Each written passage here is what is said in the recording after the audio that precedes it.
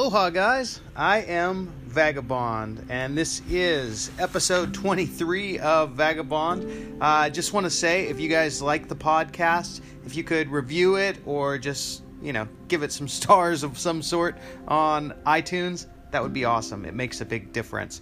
Anyway, this is part one of episode 23, and I suppose this time what we're going to talk about is holiday depression. It's not all fun and games. We like to pretend it is.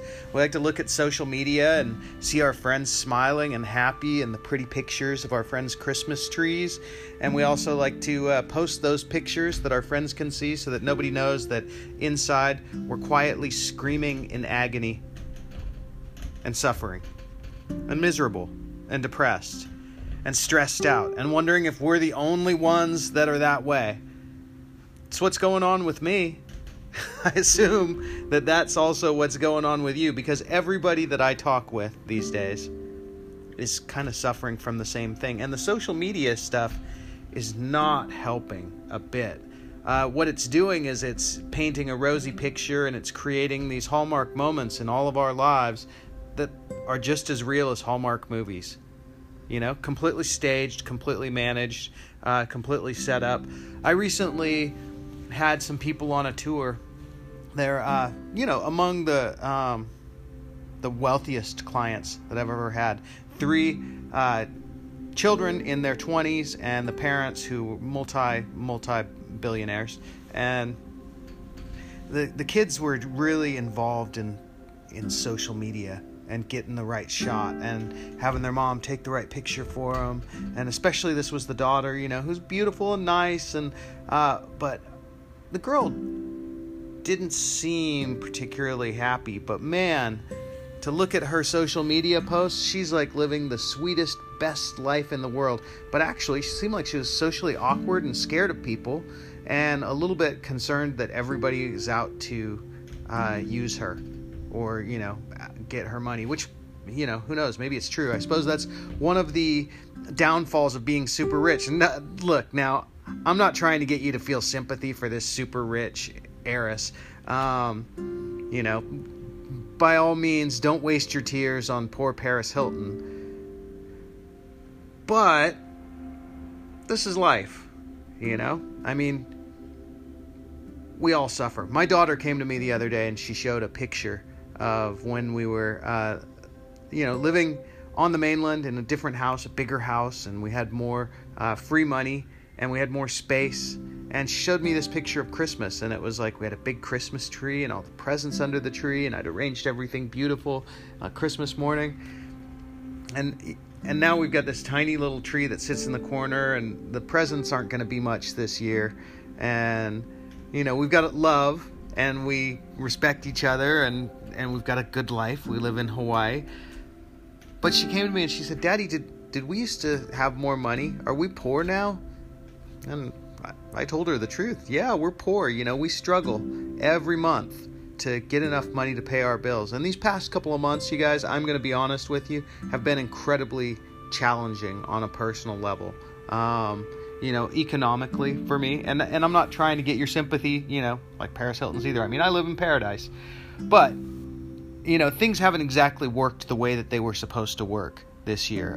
The fact of the volcanoes and the hurricanes and the economy doing crazy things has really affected the Hawaii tourism sector, which is where, we make the money to live in Hawaii, my family anyway, and it has hurt in a big way.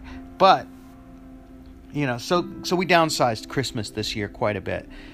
But man, what really hurt, I was fine with that, but what really hurt was having to tell my little girl that, oh, hey, yeah. So I did. And, she's fine. Don't worry. She's gonna get nice presents, and she's well loved by everyone around her, and she has a pretty good life. But I'm just telling you guys this not to get your sympathy, but just to let you know that if you're suffering at this holiday time, you are definitely not alone. I'm with you. And granted, I'm putting on a happy face. I'm posting happy things on social media for the most part, as much as I can, given who I am. And, I've been painting a little bit and posting pictures of some of the paintings that I've done through the years, and doing cool kind of blog posts on Vagabond and doing these things. And all of that is good. But, man, we've got this weird society, you guys, that I just don't quite understand. I don't think any of us understand.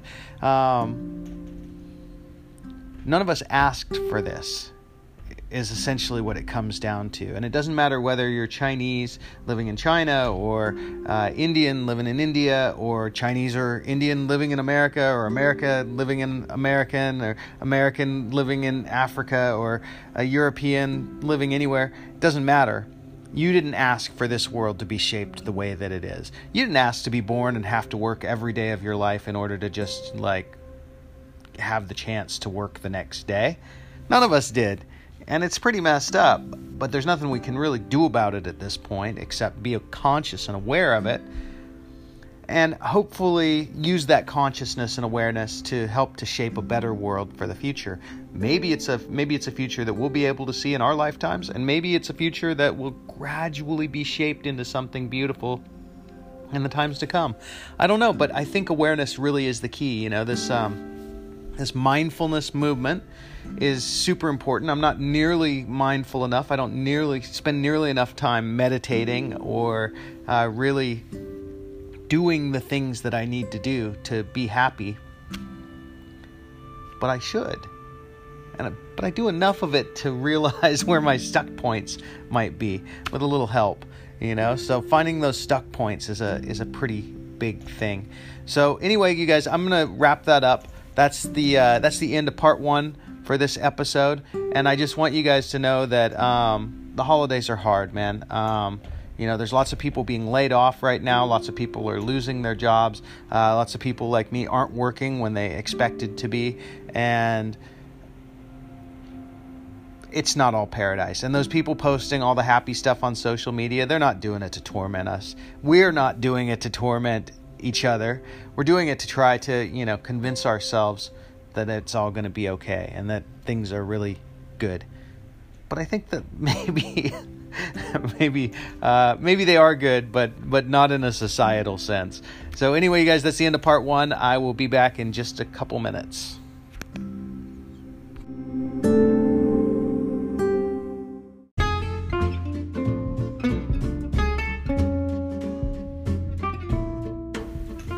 Hey guys, welcome back. This is part 2 of episode 23, and I am Vagabond, your host. Talked about some heavy topics in the first part. I'm going to talk about an even heavier topic here in the second part. And what I'm going to talk about is the fact that all white people are actually racists. What? Yeah, that's what I'm saying. I'm white, by the way. I'm as white people get. I'm a European descent white guy, and I am here to tell you that all white people are racists in developed countries anyway, in the world that we live in. And that might sound absolutely crazy to you, just like it sounded crazy to me when I first heard it. The first time I heard it was by this Indian gal on Twitter, and she her name was Sarah Amira Rao, I think. I'm not sure if I said her name right. But anyway, she said all white people are racist. And I came back with some seriously if a baby was born and raised by blind people and it was blind but it was white, would it still be a racist, and all this stuff? And I grappled with it. And the main reason I grappled with it is because what I realized was, okay, all white people are racist. Why? Why are all white people racist? Because you know what? I recognized that it was true, and that was what bothered me about it.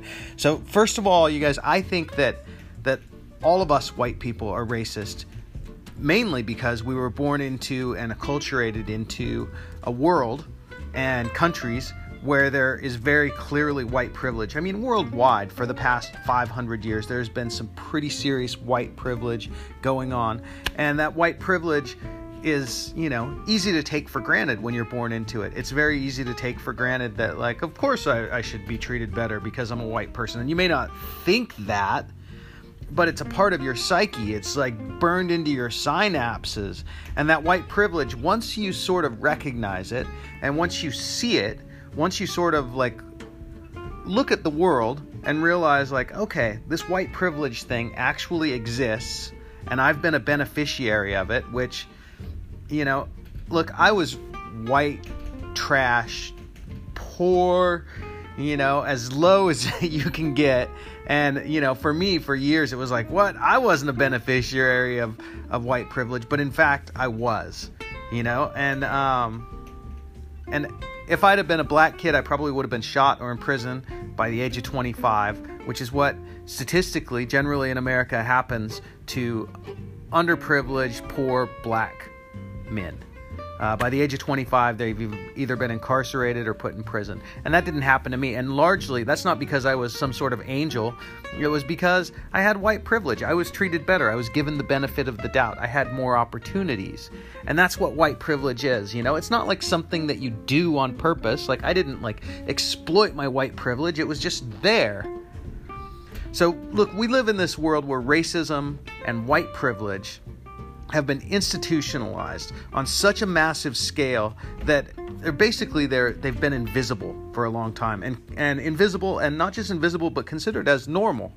It's normal to expect that you're going to get a better job if there's two candidates and one of them is black and you're the white candidate. It's normal to expect that you're probably going to get the job, all things being equal. That's white privilege, and you may not have expected it yourself, but you benefited from it. That's what I'm saying. And you grew up with this acculturation, this sort of societal norms coming on that basically told us that this was normal. This is just the way that things are. Now, here's a caveat to all of this. White people aren't the only ones who were acculturated in this society. There were also Native American peoples and black peoples and Chinese people, and and they're basically the equivalent of white privilege and black privilege is like, oh, you don't deserve to have the better job. You don't deserve, if you're Chinese, to be the prom king at the high school. You don't deserve to leave the reservation if you're a Native American person. So all this acculturation is invisible to us, but it's all existed in our psyche, and it's all put there around us. This institutional racism that taught people like me that white privilege was normal and that it was expected and that it was deserved, and more or less, this is like the emperor's new clothes. It's as if President Trump is telling us, look at my border wall, and there's no fucking wall there. And basically, this is the opposite of that. So this is the wall is there, which is the institutional racism, and they're saying, don't look at that. There's nothing there. Nothing to notice here. These aren't the droids that you're looking for. So essentially, the white privilege, the institutional racism, it exists, and it has made us all, no matter how high thinking we might be, racists on some level. I mean, I'll never forget how in 5th grade, Manifest Destiny was taught as the most awesome thing in the world. If you don't know what Manifest Destiny is, this is the idea that Americans had, that they would basically just roll across the prairie, and they would, take their wagon trains of death and displace tens of thousands of Native Americans off of their land. And anything and anyone they came across wasn't going to be an impediment to them. And what they were going to do was just build and build and build, and from sea to sea. It was their manifest destiny to control the entire North American continent. Now, that's not manifest destiny for the United States of America. It was manifest destiny for these white settlers that basically said, we have more right to be here than anybody else. And that's what was taught as a huge virtue, and I don't think it's taught like that anymore. But, that's not the only one. We were taught all kinds of horrid things. Custer's Last Stand was painted at one point as a heroic, last stand. He slaughtered babies, for Christ's sake. Or the Alamo, Basically, they stole Texas from the Mexican government and the Mexican people, And while I was learning all of this stuff in school, I frequently would suffer from this cognitive dissonance, where I would just be like, wait a minute, like this doesn't sound like the way things should be. This doesn't sound right. But, I had to take the tests and I had to pass the tests. So I had to learn things the way that I had to learn them. And that's the way it works. If you want a job, you gotta, have the degree. You gotta have the education. You have to be acculturated. You have to be conditioned. You have to be created.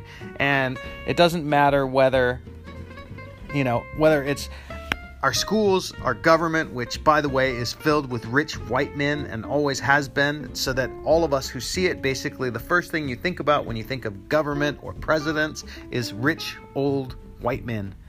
That's it. Our TV shows, they exoticized, they mocked, they degraded other people. Do you remember that show Kung Fu, which was an awesome show? David Kane is like this, he's this guy who learned Kung Fu from a great master, and he's wandering around the Old West, where all the Chinese people, instead of being Kung Fu masters and, great wise ninjas, they're basically like railroad slaves or villains or buffoons. And who's the hero of this Kung Fu story? It's not this Asian master. The hero is this white guy wandering around the Old West. Like, how? That's Kung fucked up is what that is. So, there's all of that, and then, we could go deeper.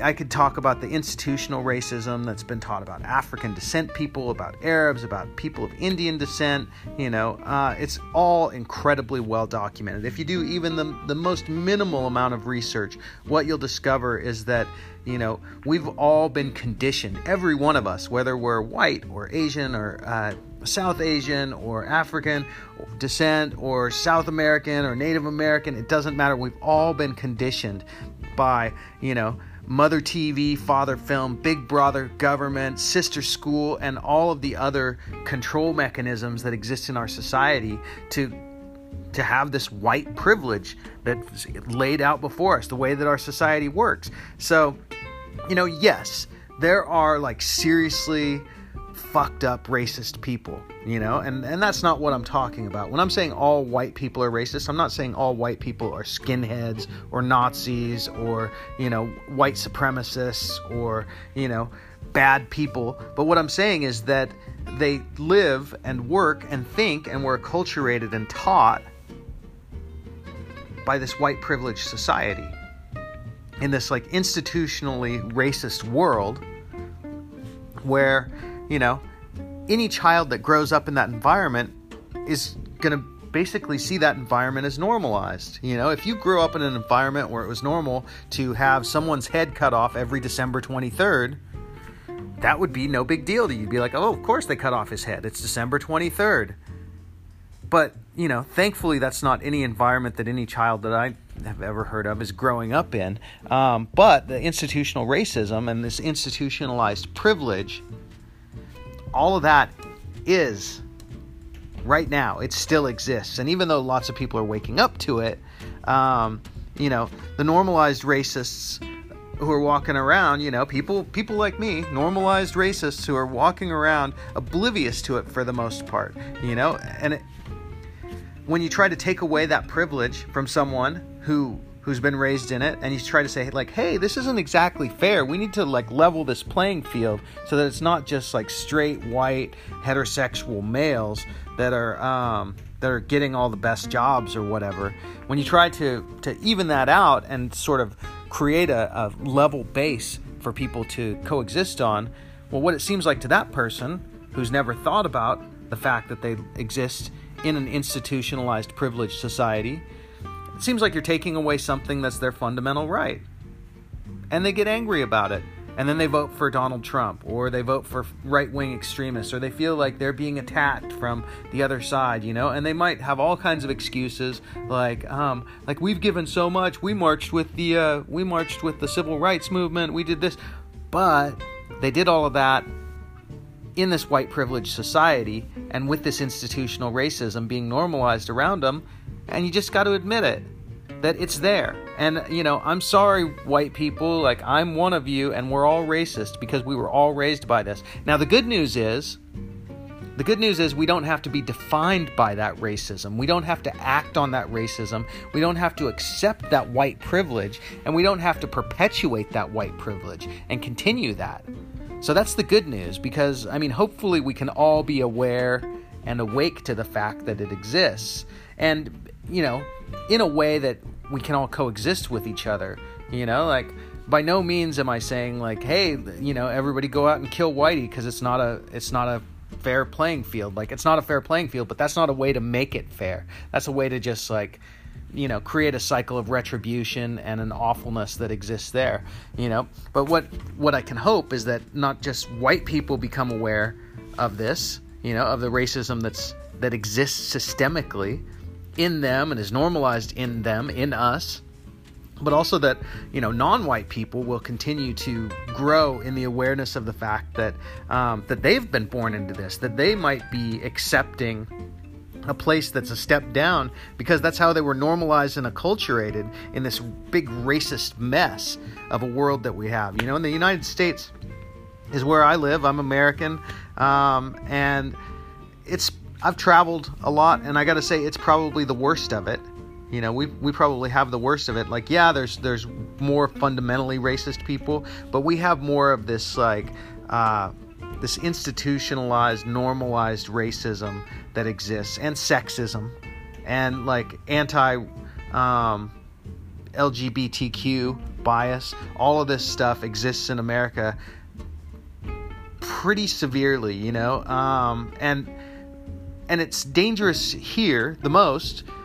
Because as Americans and as white Americans, we like to tell ourselves that we're better than that we don't have that. We like to point to our liberal biases and our liberal, philosophies and outlooks and say no, that's not us. But it is, you guys. It is.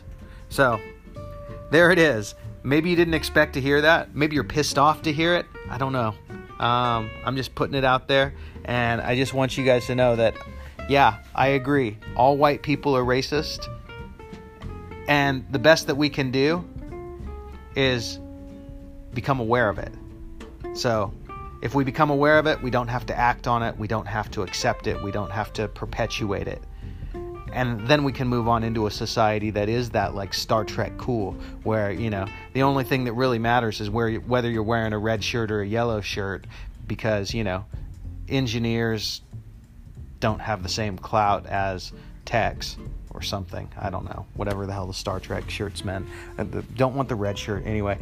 So you guys, I am happy to share this with you. I hope you're happy to hear it. If you're not, let me know. And remember, if you appreciate this podcast, your reviews, your rating it on iTunes goes a long way. It makes a big difference. So please do that. Aloha nui loa. I'll talk with you again sometime soon.